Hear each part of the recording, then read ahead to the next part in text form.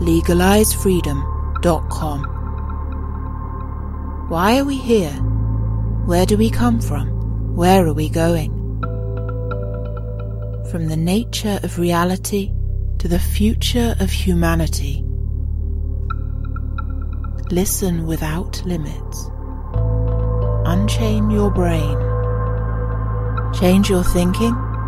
Change your life. LegalizeFreedom.com.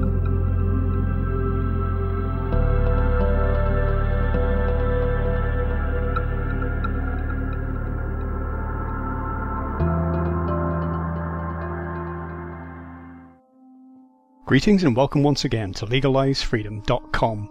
I'm your host Greg Moffat, and my guest today is Paul Levy, who joins us to discuss the 2020 coronavirus crisis and the deeper psychological and spiritual origins of the virus. For almost 20 years, Levy has been writing about an insidious, invisible virus spreading and replicating itself throughout the human species. This deadly disease is a virus of the mind that cultivates and feeds on fear and separation. It is a true game changer for us to recognize that the coronavirus is literally a materialization in our world of the previously invisible virus that exists deep within the collective unconscious of humanity. What is playing out in COVID-19 can help us begin to see the deeper underlying pandemic, a collective psychological infection that has been wreaking havoc on our species behind the scenes and beneath our awareness from time immemorial. One of the real dangers of the current pandemic is for us to feel helpless, overwhelmed with despair, impending doom, and pessimism, a state which cuts us off from our agency and creative power. Strangely enough, the hardest of the hard sciences, quantum physics, comes to our aid as medicine to protect us from this psychological danger. A little insight into the essence of what quantum physics reveals to us can be the best antidepressant imaginable. By revealing that we live in a thoroughly quantum universe, quantum physics is literally placing the keys to our future in our own hands. The question is, do we know how to wisely use the gift that is being freely offered to us? Hello and welcome, Paul, and thank you so much for joining us once again on LegalizeFreedom.com. I am so happy to be here. Really, just thank you so much. I say once again, Paul, it's been 7 years, believe it or not, 2013, since it was the first time that we spoke together, and it really doesn't seem like it was that long ago, but it was. Today, we're, of course, recording this in the midst of the so-called coronavirus crisis of 2020. We're going to be talking about the deeper psychological dimensions of that, because it's really where all of this is ultimately coming from within ourselves. But before we get into our discussion, for listeners who don't know, just let people know a little bit about who you are and your work in general. Sure. Well, so my background is a little bit unique in that I'm 63 now. When I was 24, I had this life-transforming spiritual awakening that got me in deep trouble. I was just so enthusiastic of what I was realizing. What I was realizing was that we're having a collective dream, and I was so enthusiastic or excited that it got me hospitalized. During that next, a little bit under 2 years, probably, 4 or 5 times, I was thrown in mental hospitals and diagnosed as being chemically imbalanced or bipolar or whatever they were calling it back then. And I knew I was having a spiritual awakening. It couldn't have been more obvious, from inside of my own mind. And, so I was fortunate to be able to very well, not super quickly, but over not that long of an amount of time to extricate myself from the whole psychiatric, community, which was guaranteeing that I had this mental illness, that I would have it for the rest of my life. They had me medicated, and they were like promising that as soon as I went off of the medication, I would have a psychotic break. I mean, it was so over the top abusive and insane. So I got myself out of that and then just continued unfolding my awakening. But that was deeply traumatic in addition to the trauma that precipitated this spiritual awakening. And, without going into the story, just my father was a real, he just acted out his unhealed abuse like we all do, but he just did it in such an intense way. And being the only child and being really sensitive, it created enormous suffering, which was the very thing that catalyzed me to go inwards, and that precipitated in the spiritual awakening. So basically, I was able to get through that whole experience. And then after about 12 years of going to therapy and making art and dreaming and studying Jung and doing Buddhist practice and just anything and everything I could do to help to alleviate my suffering, then in the mid-90s, I began teaching because I realized, I'm still kind of a work in progress, and I always will be. But at least I had come through this initiatory ordeal, which I was then recognizing was a shamanic initiation, and that the hospitalizations and the trauma and the abuse, that was in a way the descent into the underworld. And I made it through with my awareness intact and with my heart open, but it destroyed my family. I haven't had a family for 20 years. They bought into the diagnosis that I'm mentally ill, and they just think I'm in denial of my illness. And my parents both died thinking that, their only child was mentally ill. And we had a very, very tragic aspect to it, but I've had to deal with that. But I've been fortunate to create a body of work out of that experience, which if I wasn't able to connect with my creativity, then I would have been in deep trouble. So basically what happened for me was like, in a sense, this raw material out of which my whole creative work has come through. And that's the very thing that's healing me. So that's just a short form of a little bit of my background. It's kind of different than most people's. Well, as I mentioned a moment ago, we're going to be talking about some of the deeper psychological dimensions of this current crisis that we're all undergoing. And in some important ways, the physical virus itself is almost the least significant part of all this. And that what people are dealing with in their minds, what they're going through, whether they've been affected by the illness or not, and most of us have not, fortunately, what is being revealed by this crisis is the fragility of the systems on which most of us depend, certainly in industrialized countries, energy systems, the economy, the ecosystem, the environment around us, and also our social systems, our political systems. All of those have been shown to a greater or lesser extent to be wanting. And a lot of us have been in denial about the sort of converging crises facing the world in the early years of the 21st century.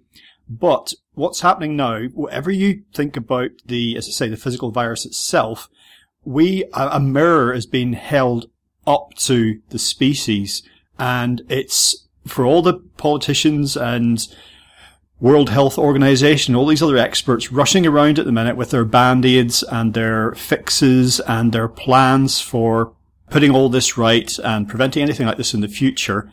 If we don't address the deeper origins of the crises in energy, economy, environment I mentioned, that ultimately have fed into this and are feeding, this is sort of a self-perpetuating feedback loop, this. If we don't address those deeper issues, then we're not going to not even maybe survive the current crisis in one piece, but going forward, we don't really have a future unless we sooner or later address these issues.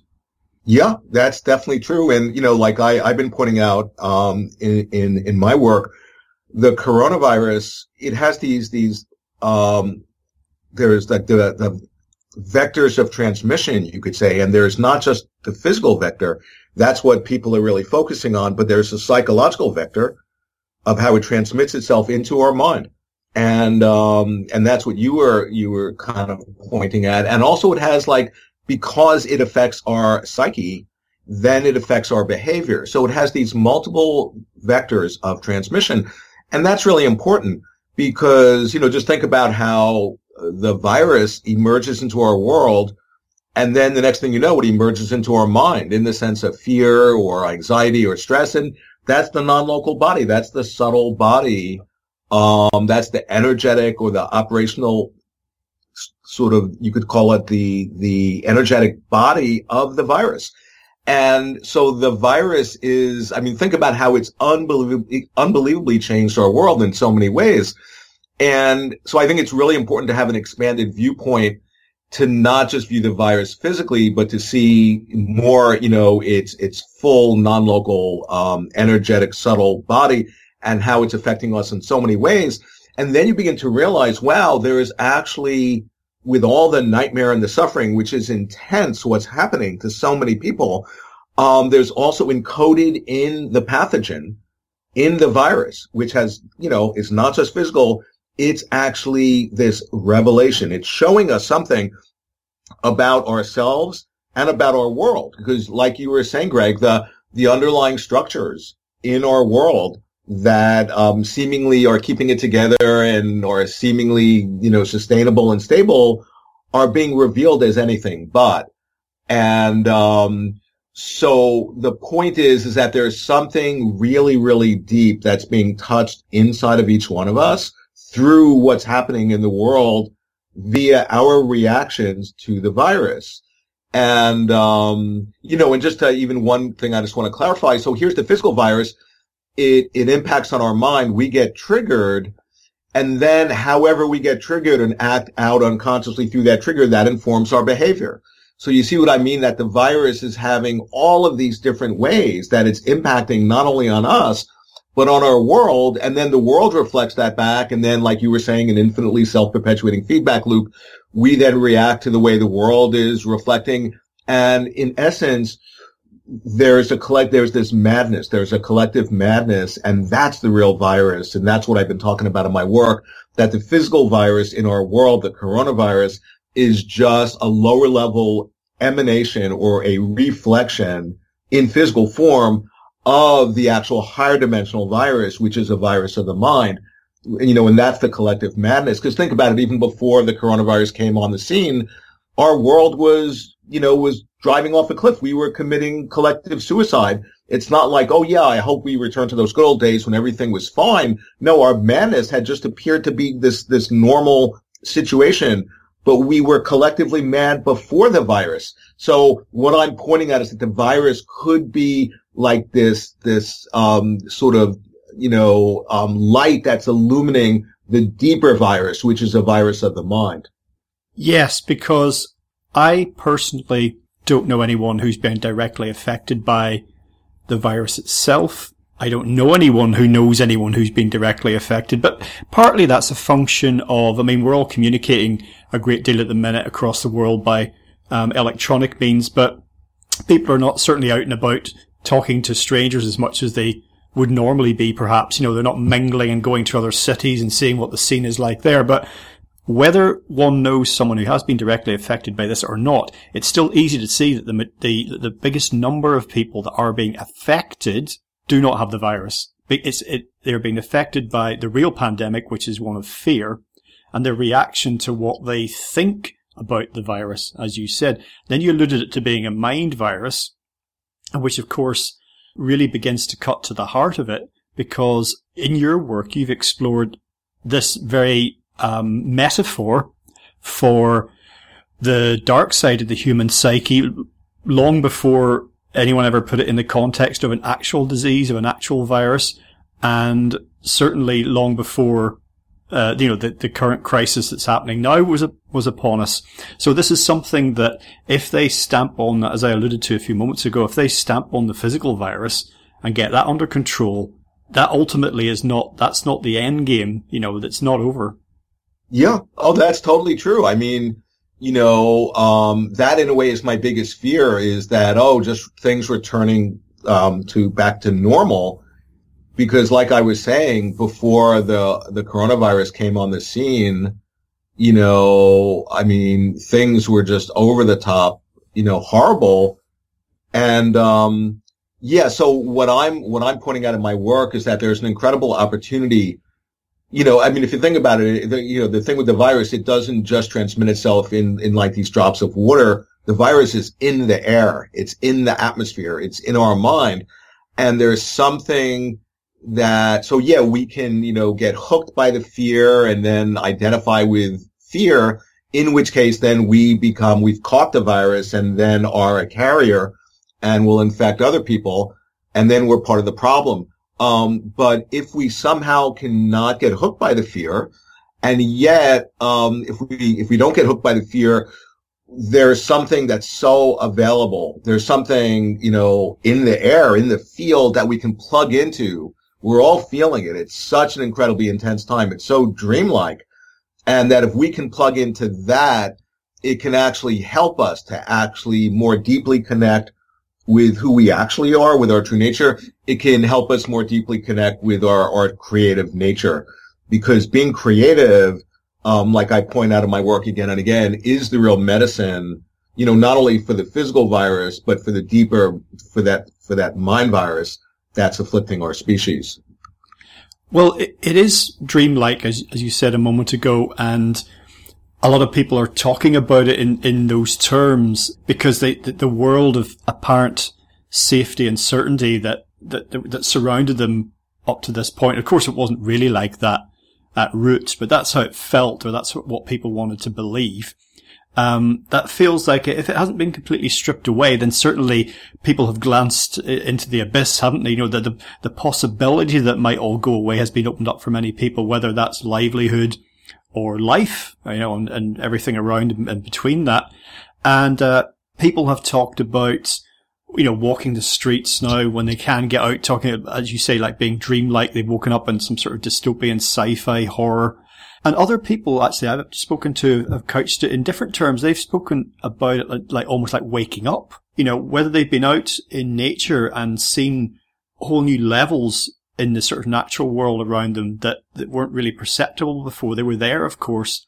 And they've said it was actually prior to this, the sort of the 9 to 5, office job and the rushing around and the make work and the filling time and the losing track of what's really important. That actually now feels a bit dreamlike. So I think some people have entered into a nightmare at the minute, and other people actually feel that they've been woken up from one. Yeah. And I just wrote an article. I sent it out today, basically where I was contemplating, in my imagination, what if somebody came into my office and had a dream and shared with me their dream, and the dream was exactly what's happening in our world, that there's a global pandemic. The question that I ask is, well, how would we interpret that dream? And, when I point out that there's no, sort of like one size fits all technique of interpreting dreams, that somebody might have that dream and it might be really inspiring because everybody's coming together and we're recognizing our interdependence and interconnectedness, and people are awakening and people are accessing a deeper level of creativity. And that person's dream of the pandemic would be a reflection of what's going on deep inside of their soul, where somebody else might be having the same dream and it might be like, oh my God, these are the end times. This is a nightmare. I'm totally afraid. And that's a reflection of what's going on in that person's soul. And so the point is that there's anything, this is quantum physics. There's anything objective. There's something that's happening seemingly outside of ourselves.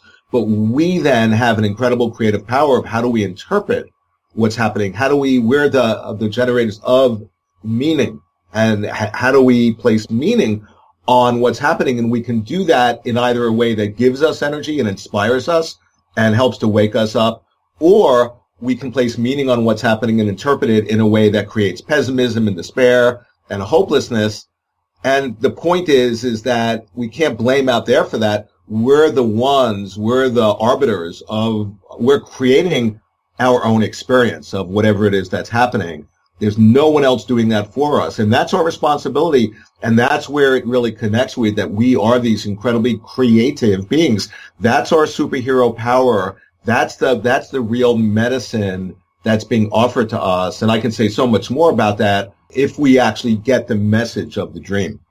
One of the interesting things in observing the kind of collective reaction to what's going on at the minute is how many people who are understandably so disturbed, so disorientated by what's going on, that they've gone from maybe hating their job, hating their routine, finding life just a grind, things are tough, whatever it happens to be, or even people who perhaps are relatively well off, but they don't feel fulfilled.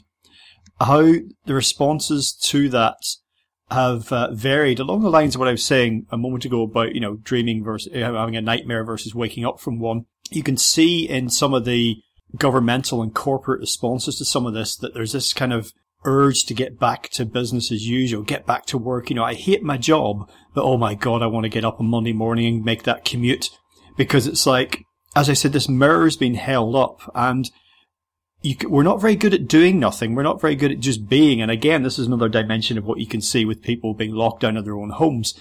We're uncomfortable sometimes with our own inner thoughts, because we're used to constant distractions and what have you. And in fact, just today I read a tragic story about a young man, 20 years old or something, and he's taken his life in response to what's going on, because he was locked down on his own away from his family, and he left a note just saying, I'm used to being so busy, I'm always doing things, and when I'm not doing things, I have thoughts. The unconscious, like Jung talks about, the unconscious will arrange situations in our lives, both in our dreams and in the waking dream, that the unconscious will arrange situations in our lives to get us out of our comfort zone, to push us right to our edge so as to catalyze our growth. And I just feel from my experience, with my own unconscious that that's totally true. And the thing is that that's a way when you see, because, when I had my whole process that I was describing at the beginning of spiritual awakening, one way of really succinctly describing that was that I was having the recognition that we're having a collectively shared dream. And, so that's been this understanding or this perspective that I've just been deepening and deepening as my life unfolds. And what you discover is that, oh yeah, we will literally, all of us will, we dream up our unconscious part in our life, whether it's in our intimate relationship or with ourselves or in our work situation or in our wider life. And that's a really helpful perspective. It happens to be accurate because then you can view what's happening in the greater body politic of our world, collectively as, oh yeah, this is reflecting something back to us. It's reflecting an unconscious part of us. And that's like what you were saying before. It's like we're looking in this mirror. And mirror, etymologically, the word mirror, it literally means the holder of the shadow. So we are actually seeing our own, sort of unconscious part. And, but here's the rub. If we don't recognize that and we think that what we're seeing is actually outside of ourselves, and then we react to it as if it's outside of ourselves, well, then we're unwittingly colluding with the madness that's playing out, but yet if we recognize that what's playing out is reflecting back to us something in ourselves, and we actually shed light on what is that inside of us, then all of a sudden, instead of being a contributor to the madness, then we're going to be in a way like the antipsychotic agent for the world. And with that understanding, we're going to be able to, we become contagious in a good way. And however skillfully or creatively we express what we're realizing, then that can actually awaken other people to that same realization. And that is like a virus, but in a good way, in that can help all of us to awaken.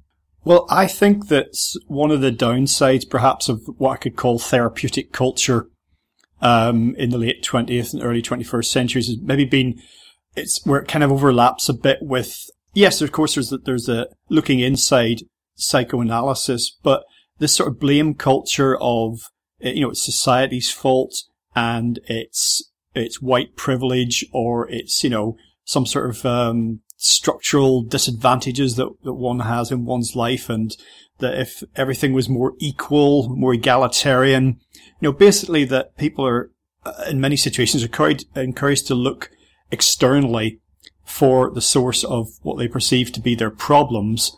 And we're not used to, not very good at actually looking inside ourselves. But I think that most people actually intuit. They maybe don't want to face it, but they understand that they have a bigger role, I think, how shall I say, in how their own lives and how the world around them is playing out than they'd really acknowledge. And of course, the superficial view, the illusion of separation and of responsibility lying anywhere else, that's encouraged and perpetuated a great deal in the materialist worldview, and in the sort of... Can I say something about that? Because that's really interesting to me. Yeah, please go ahead. Yeah, sure. Well, so here's this collective madness. And one way of describing the collective madness, the origin is in the psyche, and we literally entrance ourselves in such a way that we then think that this world is separate from us, is objective, and then being like a dream, it just shares all the evidence to confirm our viewpoint, so it will manifest as if it's objective, and then we become conditioned by that and react to that. And the more we hold that viewpoint that the world is objective, then the more the world just reflects it back. And we've hypnotized ourselves. That's a very simple way of describing the collective madness. But then there's the solution, and one of the amazing things that's offering the solution is quantum physics. And because in essence, I just wrote a book about this. In essence, what quantum physics has discovered is that, that objective universe that classical physicists were studying, trying to understand, that it didn't even exist in the way that the classical physicists were imagining it did if they thought it was objective and separate. Because quantum physics has discovered that the act of observing the universe actually influences the very universe that we're observing. It's called the observer effect. And what that points at, that's like mind-blowing, because when you unpack the implications, it's pointing at that observation, the act of observation, is creative, that we have this enormous creative power, that we're literally creating our experience of ourselves. There's no one else doing that. There's nothing out there that's doing that. We are literally creating our experience of both ourselves and our experience of the world. And quantum physics is like showing us that. And one other way of describing the inside of quantum physics is that, it's actually, it's the medicine for, this collective madness, in the sense that the collective madness, like I was describing, gets hypnotized by its own mind thinking that this world is real. Well, quantum physics then shows, this is a dream. This is a collective dream. That's what quantum physics is showing. And not only is it showing that, it's actually the revelations emerging from quantum physics are an expression of the very dream that it itself is pointing at. Okay. So quantum physics is like this living symbol that we've dreamed into our world and into our minds to help us awaken. But it's only one of these treasures. There are multiple treasures, and even the coronavirus could be seen as a treasure. It's literally helping to wake us up to the dreamlike nature. So many people are saying, my God, it's so surreal. It's dreamlike. It's getting easier to wake up in the dream and to recognize the dream. And then when you recognize the dream, well, who's the dreamer? You're actually co-dreaming with the dream, which is to access your creative power. And that's the medicine. That's the solution. That's where our real agency and power, that's where it lies. Yes. And if anyone's listening to this and they're saying, as I'm sure a lot of people will, to themselves, okay, but I don't want to dream this. I don't want to experience this. This is terrible. This is awful. If I am part of this, then how can that be? And I think acknowledging that, or at least exploring that possibility, just that, actually you are co-creating this. Okay, so how could that work? And if it is so repellent to you, then why is it occurring like this? What is your role? And if you want things to change, what can you do about that? So I think that's the next step for people if they feel revulsed by the idea that they're creating this. Right. No, that's the right question, because so say if somebody really gets switched on to this, right? Okay, well then what? And I would point out, because we're only one dreamer, and of human beings, that we're one of 7.5 other of these billion people we're all co-dreaming the dream. So one person having this realization might not, actually make a difference in a real overt way. But here's the thing. If one person has that realization, of the dreamlike nature of our responsibility, or, owning their shadow, or, seeing the coronavirus is reflecting, the mental virus inside of our species, or however you would articulate that realization, that, you see, because all the great teachers that I know say the way to transform what's happening, it's not going to happen through the collective in the sense that, creating new laws or whatever. No, it happens via the individual. So any one of us actually deepening our awakening and evolving and individuating and connecting with our soul, actually that quanta of you could say of this, that photon of light gets deposited into the collective mind field in a non-local way that lightens up the whole universe.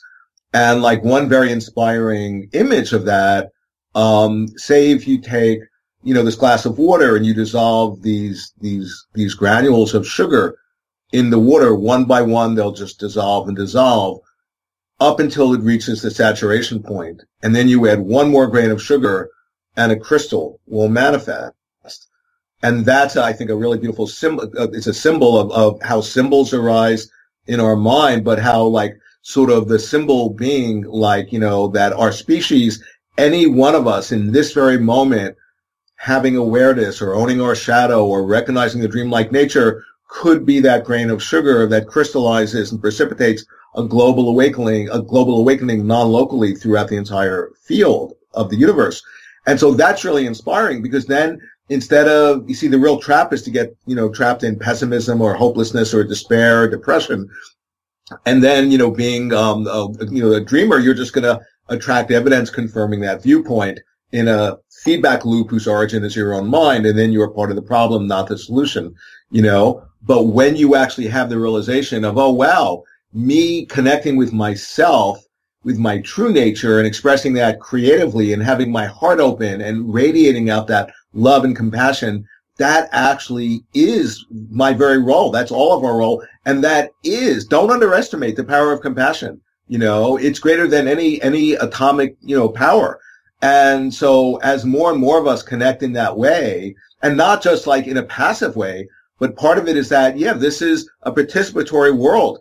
Our inner process is reflecting and playing out via the outer world, which means we just can't sit in our little meditation cave and do nothing. No, we have to be activists in whatever way that looks like I'm writing or being interviewed or doing whatever I do. And other people, it's not going to look like me. It's going to look like it's tailor suited. The idea is to follow your calling, that we're all being called to something. And if we don't, like when a would-be shaman is getting called and they reject the calling out of fear or feeling they're not good enough, that's when they fall sick. But the idea is to, once you assent to the calling of what you're here to do, then you get supported by the deeper universe. And that's what we all need to do. And then we can actually connect with other people who are doing that and activate there's like this genius, this collective genius when we come together, we can activate it. We can conspire to co-inspire, that's a real conspiracy theory where we can literally dream ourselves awake. We can help each other to recognize the dreamlike nature of this universe and help each other to deepen that realization. And that's evolutionary. And that's what this is all about. If we don't realize that and act on it and embody it, then we're going to continue to destroy ourselves, as we see all around us. Well, when people I speak with, if they're struggling with the idea that thoughts might have some effect on the reality in someone's own life or in the world around them, I mentioned examples like, well, do you know anyone who's ever become ill through stress? And I'd say something like, oh yeah, a guy I used to work with, he was going through a divorce and he lost his house and he got stomach ulcers, and the doc said it was stress and he blah, blah, blah, blah, blah. So you can think yourself ill. And I think, as far as the current crisis is concerned, a couple of things. One is, think about that then in the context of the converging crises in the world, the problems that we're facing. And also then in the context of our reaction to what's happening right now. Are we going to run around like headless chickens, trying to put this thing back in its box, pretend like there isn't really a problem, get back to business as usual? Are we going to be just consumed by fear and blame everyone else, take it out on everyone else, blame the Chinese, blame the Russians, whatever it happens to be? So how are we going to respond to this? And again, put that in the light of what I've just said about the idea that we all grasp, I think, when we boil it right down, the idea that what you think, your emotions, how you feel, what's going on inside your mind can play out through your actions in your life, but also in your body. Yeah. No, what you're saying is great because it makes me think, like, just because I feel like I want to just, more articulate and shed light on what I mean about that we have this incredible creative power, that's in essence the illness, that all of us have this, like unimaginable creative power. And to the extent that we're unconscious of it, it gets turned against us in a way that's killing us. And that's getting writ large on the world stage. And here's a way of understanding that. So say if you're in a dream at night, right? And what is the dream? But it's just a reflection of your mind. It is your mind. It's your psyche. That's what a dream is. And, so then if you're holding a viewpoint, the dream has no choice but to reflect back your viewpoint. And because it's doing that, then you have the evidence confirming the objectivity of your viewpoint, which makes you more fixed and entrenched in that viewpoint. And the more fixed and entrenched you get in your point of view, the more the dream will just offer you evidence confirming the objectivity of that. And what I'm describing, and that happens ad infinitum. So you've literally, by your genius of how you call forth reality, you've cast yourself under a spell and you've hypnotized yourself by the very genius of your own mind. And of course, that's going to, if it's a negative point of view, then your body, which is not separate from the dream, is going to be getting stressed and creating illness. And it's this infinitely self-generating feedback loop whose source is the psyche. So that's like one way of understanding it. But when you actually see the dreamlike nature and what you're actually thinking is objective, and you realize, wait a second, this is a dream, all of a sudden, what you discover is you have this incredible creative agency that you didn't know you had before. And so then all of a sudden, you're much more connecting with your intrinsic creative power. And what I'm basically, I try to say this in a million different ways, that in essence, we're all being called, each one of us individually, and it doesn't make a difference what way you express it, whether you paint or draw or write or dance or dream or just do nothing other than just embody that creative energy. And, and the energetic expression of that is compassion.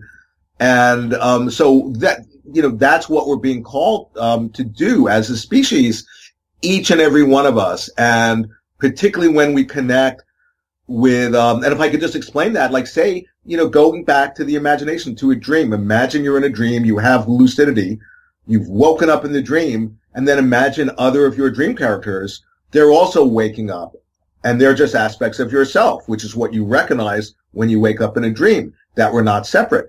And then you all hang out together and contemplate what you're having insight into, what you're having this realization of, i.e. that this universe you're inhabiting is a function of your dreaming, that it's a collective dream. That it's nothing out there, but we, moment by moment, we're unconsciously dreaming up that, because keep in mind, I'm describing a night dream where dream characters have lucidity. And I'm saying this maps on to our experience in the waking dream, because in that imagination, as more dream characters have that lucidity and connect with each other and realize, oh my God, we can put our lucidity together in a way that will literally dream the dream in a way that's much more in alignment with who we're discovering ourselves to be, our true nature, which is not separate from each other. And that's evolutionary. That's what this is all about. The coronavirus is a catalyst to actually activate the evolution of our species. And if we don't get the message, it's going to be killing us. Well, I've met, just to talk about the difference between, or the commonality perhaps, between, night dreams and the waking dream. I've met characters, individuals from my waking life in dreams. And of course you might say, oh yeah, well, everyone dreams about people they know. But I mean, in the sense that I had one exchange many years ago and someone showed up wherever it was in my dream, whatever the location was. And I said, what are you doing here? And this person said, well, I have dreams as well. Almost like, I'm allowed to be in here, wherever we are. And I also heard someone telling a story about they'd had a dream and this white rabbit appeared very forcefully as part of this dream. And the next day, a friend or colleague said to this person, you dreamed about a white rabbit last night. And they were like, whoa, how do you know that? He said, I was the white rabbit. And on experiences like that, at the very least, should make us I don't know. What do you think about this? I see people dismissing these experiences that we all have that suggest something about the nature of reality you're talking about.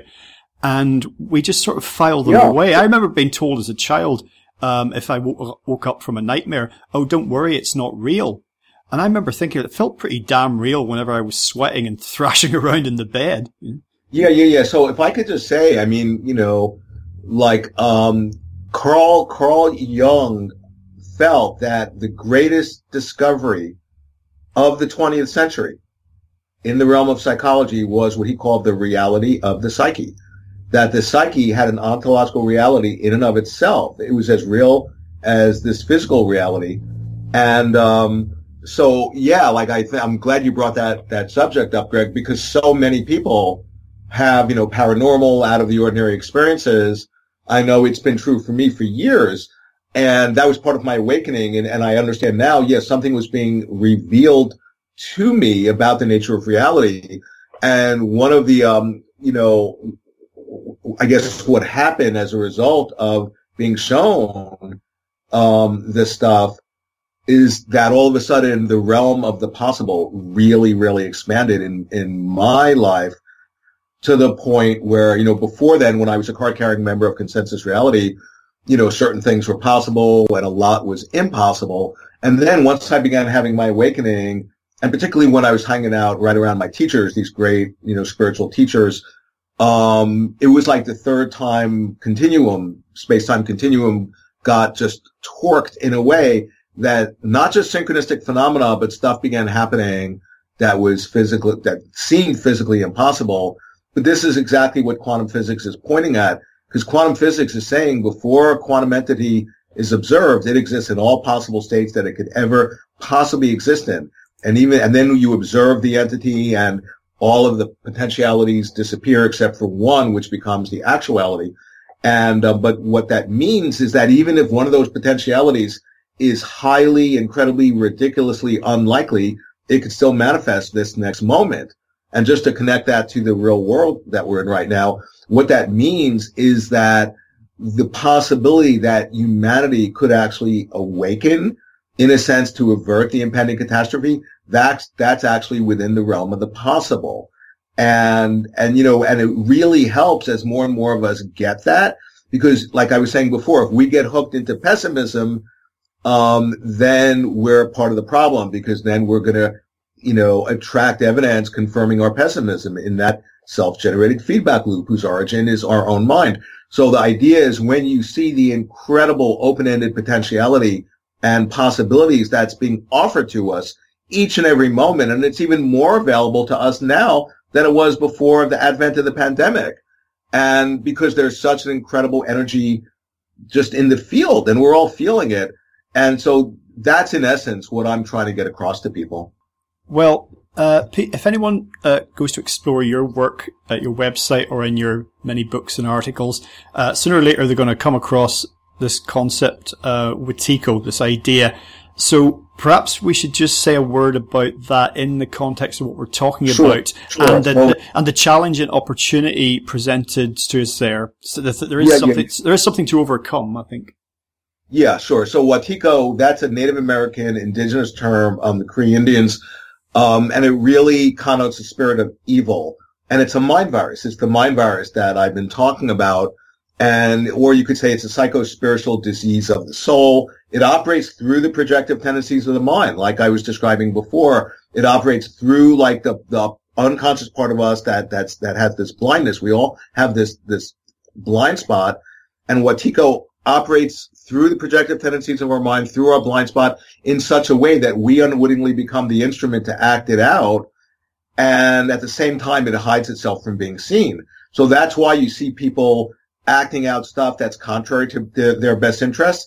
That's, a manifestation of this mind virus. Now, keep in mind, it doesn't actually exist in intrinsic independent form. So there's nothing to be afraid of. It actually feeds off of fear. And yet, the paradox is that even though Wetiko doesn't exist, it can kill us. And what that's an expression of is that it's showing us our unconscious creative power that we just don't even know we have.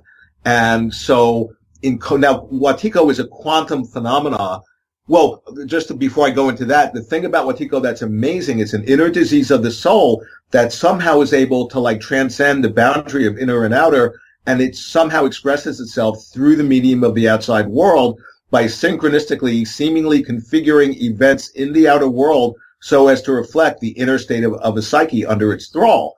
And so that's amazing, because the way to actually see Watiko, because it's invisible, is to recognize how it's playing out in the outer world. But then Watiko feeds off of polarization.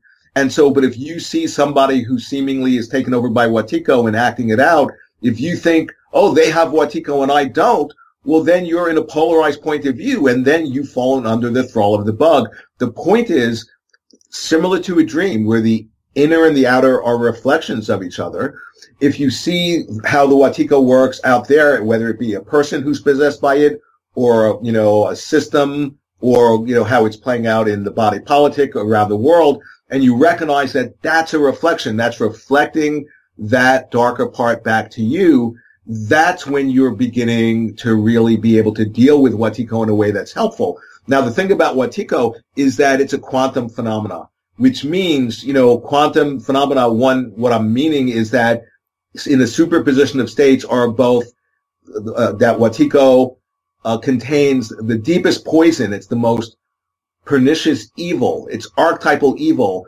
that, we're acting out both individually in our own selves, interpersonally with each other, and collectively as a species. Watiko is the source of that deepest, darkest archetypal evil, and it's the most incredible medicine. It's an incredible blessing. If Watiko didn't exist, we would have to invent it, okay? Because Watiko is actually catalyzing us to wake up. It's pride, instead of like, let's get an antibiotic for this, bug, and it starts to evolve and to transform, and it's forcing us to mutate. And it's literally catalyzing our evolution, or it's going to kill us. And so what I'm pointing out is that it's a revelation. Watiko is a revelation. Just like quantum physics, it's a revelation. Just like the coronavirus, it's a revelation. And if we don't recognize what it's revealing to us about who we are, about ourselves, about our incredible creative power, if we don't recognize what it's revealing to us about the nature of our situation, i.e. that we're in a collective dream, if we don't recognize that, then guaranteed we're going to continue to destroy ourselves. But if we recognize it, that's when we connect with our creative agency and power and can actually, intervene in the dream and dream the dream differently. And this isn't New Age woo-woo BS. This is what's being offered to us. This is the nature of our situation. And it's absolutely imperative that more and more of us have this recognition and connect with other people who are having the recognition. That's what this is all about. Of course, one of the things to be watchful of at the moment is the role of fear in all this, how that's connected with the idea of the other and of separation. And of course, there's a lot of rhetoric at the minute of coming together. I'm sure at your side of the pond, you've got the same, I don't know if you even watch television, but the same media, shall I say, saturation of messages of togetherness and, we'll get through this as one. But then you see a lot of fearful suspicion out there from, even now from neighbour to neighbour, and so it's a fluid situation, as you say, full of potential. But this is a prime old moment. This is not it's not the time for chin scratching, really, is it? We're in the game now. We're in the sort of the center of this. Whatever it is we're called to do, it's do something. Because I feel even just walking around, which I'm still able to do every day, I can sense this energy, and it's not good, a lot of it. And it's like people are being pushed apart from each other, like, magnets with opposing forces. In the little simple act of walking along the pavement and having other people jumping to get away from you, things could kind of go either way at the moment. And there is a lot of fear and suspicion, which is, we have to be mindful of, because it's very, very easy to get sucked into that, I think. Yeah. Well, that's the idea. I mean, I go back to quantum physics. Quantum physics is saying, the future, but before quantum physics, classical physicists thought you could, if you had enough information, you could predict the future, that it was like in this deterministic way. And quantum physics, has shown that's not true, that each and every moment exists in potential, that this is a probabilistic world we live in. And that, so that means that the future, in a sense, is really in our hands, that it has this incredible, potentiality to manifest in the most catastrophic, horrifically nightmarish way, or, that same energy that's informing the darkness and the destruction, as alchemists, if we can plug into that and channel that energy, through an open heart and with awareness and being creative, it's like that energy is even more available than it was before the pandemic. That's what I'm saying. This is like in Tibetan Buddhism, in any alchemical tradition, they say the greater the poison, the greater the medicine. When you plug into that energy and you alchemically transform it and channel it into this realization, and that's what's available to us. And like I'm saying, yeah, it's great, that thing you were saying about, oh yeah, we're all in this together and all that. And I have a quote of Jung. I'm working on another article, and he says, the way he says it, he goes, yes, we're all in the soup, together that's being cooked for us, whether we have claimed to invent it or not. We will, continue on the way to this universal, I think he says, suicide, unless we go through a symbolic death. And it just so maps on to what we're going through now. And the idea is, what is that symbolic death? And I go back to Watiko, because Watiko, before I discovered the Native American word, I was calling it malignant egophrenia, or ME disease. It's an aberration of the human ego, in which we identify with this limited version of who we are. And that's what, so it's like this misidentification of who we think we are. ME disease, me disease is really the acronym. So one way of understanding Watiko, and this will connect, is that it's like an imposter. In the apocryphal text, they talk about Watiko. Every spiritual tradition does in their different way. And the apocryphal text calls it a counterfeiting spirit. It will ape us, and it's like this mimic, and it will impersonate us, and then it imitates us with this false limited version of who we are. And then if we don't see that it's doing that, we then identify, it puts us on, which has a double meaning of like putting on a suit of clothes and to fool us. And then if we don't see its ploy, we then identify with its limited version of who we are. And in doing that, we've both simultaneously given ourselves away and disconnected from our own power. And then we've fallen under the spell, and no one else is doing that to us. We're doing that to ourselves. And so, the idea being that, to see through that illusion and to recognize who we actually are, which is that we don't exist separate from each other. That's to begin to connect with, the greater personality, or the higher self. There are a lot of different names for it, or the God within.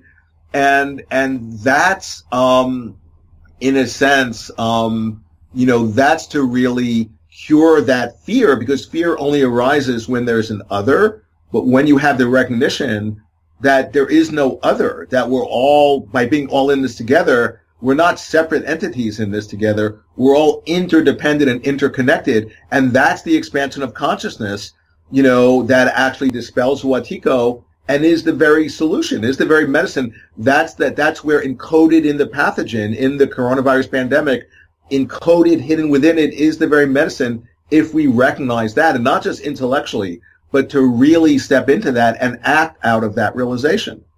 Well, I just wonder, despite all the fear and despair, worry about the future out there at the moment, that there are a lot of people who are understanding, maybe for the first time, even on a superficial physical level, how dependent they are on other people, whether it is healthcare workers or supermarket employees or the guys who come around and take the trash away, all of that maybe they'll, even if there is some sort of relative normality, that they will look at those people and the systems in a slightly different light. Now, whether people can make the leap from there to thinking about how that applies in every system in the world, and also not just to their friends and family and the people in their town or city, but to those that they've been taught by political demagogues to regard as the other, the source of their problems, whether they can make that leap into thinking globally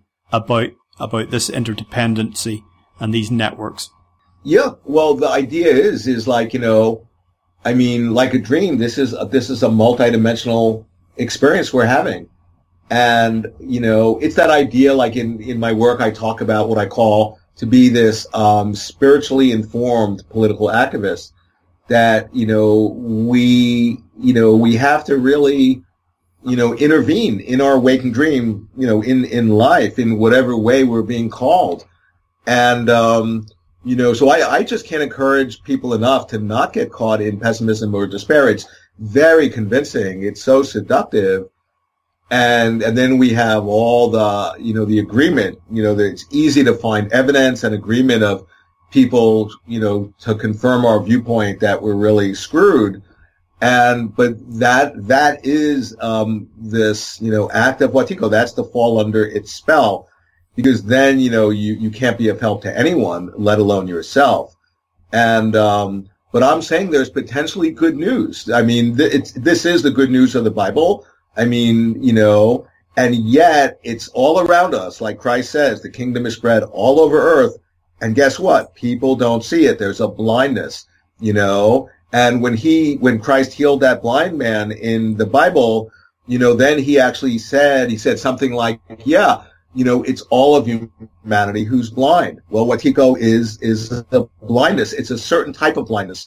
It's a blindness of the mind that literally thinks it's sighted and thinks it's more sighted than people who have sight. And there are these different aspects of the blindness of Wetiko. On the one hand, it's a blindness where we don't even know we're blind. That's the first type of the blindness. The second blindness is then we don't see Wetiko. We don't even see how we're colluding with it through our blindness. So that's the second part of the blindness. Then we also become blind because we don't see our light. When we're afflicted with Wetiko, we don't recognize our intrinsic light. And that is our nature. And then the fourth blindness, I call it the four ignoble blindnesses, sort of a play on the Buddha's, the Four Noble Truths. These are the four ignoble blindnesses. And the fourth one is we don't recognize that Wetiko is a revelation. And by not recognizing it's a revelation, it then kills us. And so it's this idea of blindness, and is so important that it's not just like, to try to convince somebody they're blind. No, that never works. The point is to try to teach people the art of seeing. That's our situation. How do we do that? And I have no idea. I mean, I'm trying to do it in my own way. But the point is we all can once we begin to wake up and open our eyes and see. And so, so that's basically one way of viewing our current situation. If there's one thing that's been made plainly obvious in some quite traumatic ways in all of this, is that, like it or not, dramatic change can occur overnight. If you look at all the things that have stopped, some good, some not so good, in the wake of this crisis, and all new things that have started, it means all of the naysayers and people who have said this can't be done, that can't be done, it's like turning an oil tanker around, you can't turn it on a dime, blah, blah, blah. But radical change can occur very, very suddenly. And going forward, there are positives and negatives in all of that, because as much as we can see, those people enjoying cleaner water and lower air pollution levels and perhaps more time in nature, albeit enforced, are also somewhat worried about sort of gathering totalitarianism, in response to this crisis. So again, it's a fluid situation. It's active, and we need to be vigilant at the moment. And can I say something about what you just said? Of course, yeah, sure. Really, so the thing about Wetiko, Jung was super switched onto it. He had all these different names, but the main name that he called it was totalitarian psychosis. And just think about what I was talking about with Wetiko. It's an inner disease of the soul that sort of like subsumes, your consciousness in a way where all of the healthy parts of the psyche unwittingly serve its pathological agenda until it colonizes the psyche, sets up a shadow government, a totalitarian regime in your own psyche where it dictates to you. And remember what I said about Wetiko? It's an inner disease of the soul that actually synchronistically gets expressed and reflected back to us through the outside world. Well, take a look at what's happening in the outside world. These fascist totalitarian powers are creeping all over the planet and centralizing power and control. What I'm saying is that that's reflecting the inner Wetiko disease. The thing, when you were saying, things can change on a dime, that's one thing this is showing us, because think about how quickly the world changed. One way of understanding that, just imagine you're typing on a keyboard, and if your fingers are one key to the right, you'll look on that computer screen and it's an incredible mess, and it seems like, oh my God, how could I ever possibly fix that? And yet the fix is really simple. You just have to move your hands like, a quarter of an inch to the left, and all of a sudden, as if by magic, everything is then in balance. And that's like our situation, that it's so convincing that things like, oh my God, we have like multiple crises converging. How are we ever going to deal with this? And I'm pointing out that the solution is really, really, not that it's simple, even though it is in a way, but it's like there's like one solution that when enough of us get it, it's like the 144,000 in the Bible. They talk about that's the critical mass. That's the 100th monkey phenomena. That's that grain of sugar dissolved in water. That's what I'm meaning. That there's an incredible opportunity, and everybody knows, etymologically the word crisis means, like there's a bad thing, but there's also an opportunity encoded in the crisis. And that is so true for us right now. Well, Paul, before we sign off, I want you to share with listeners details of your website. And I don't know of your many works, whether there's anything, a first point of engagement that you would recommend for listeners if they want to engage with some of these ideas for the first time. Sure. Yeah, totally. So, just go to awakeninthedream.com. That's my website with all of my articles.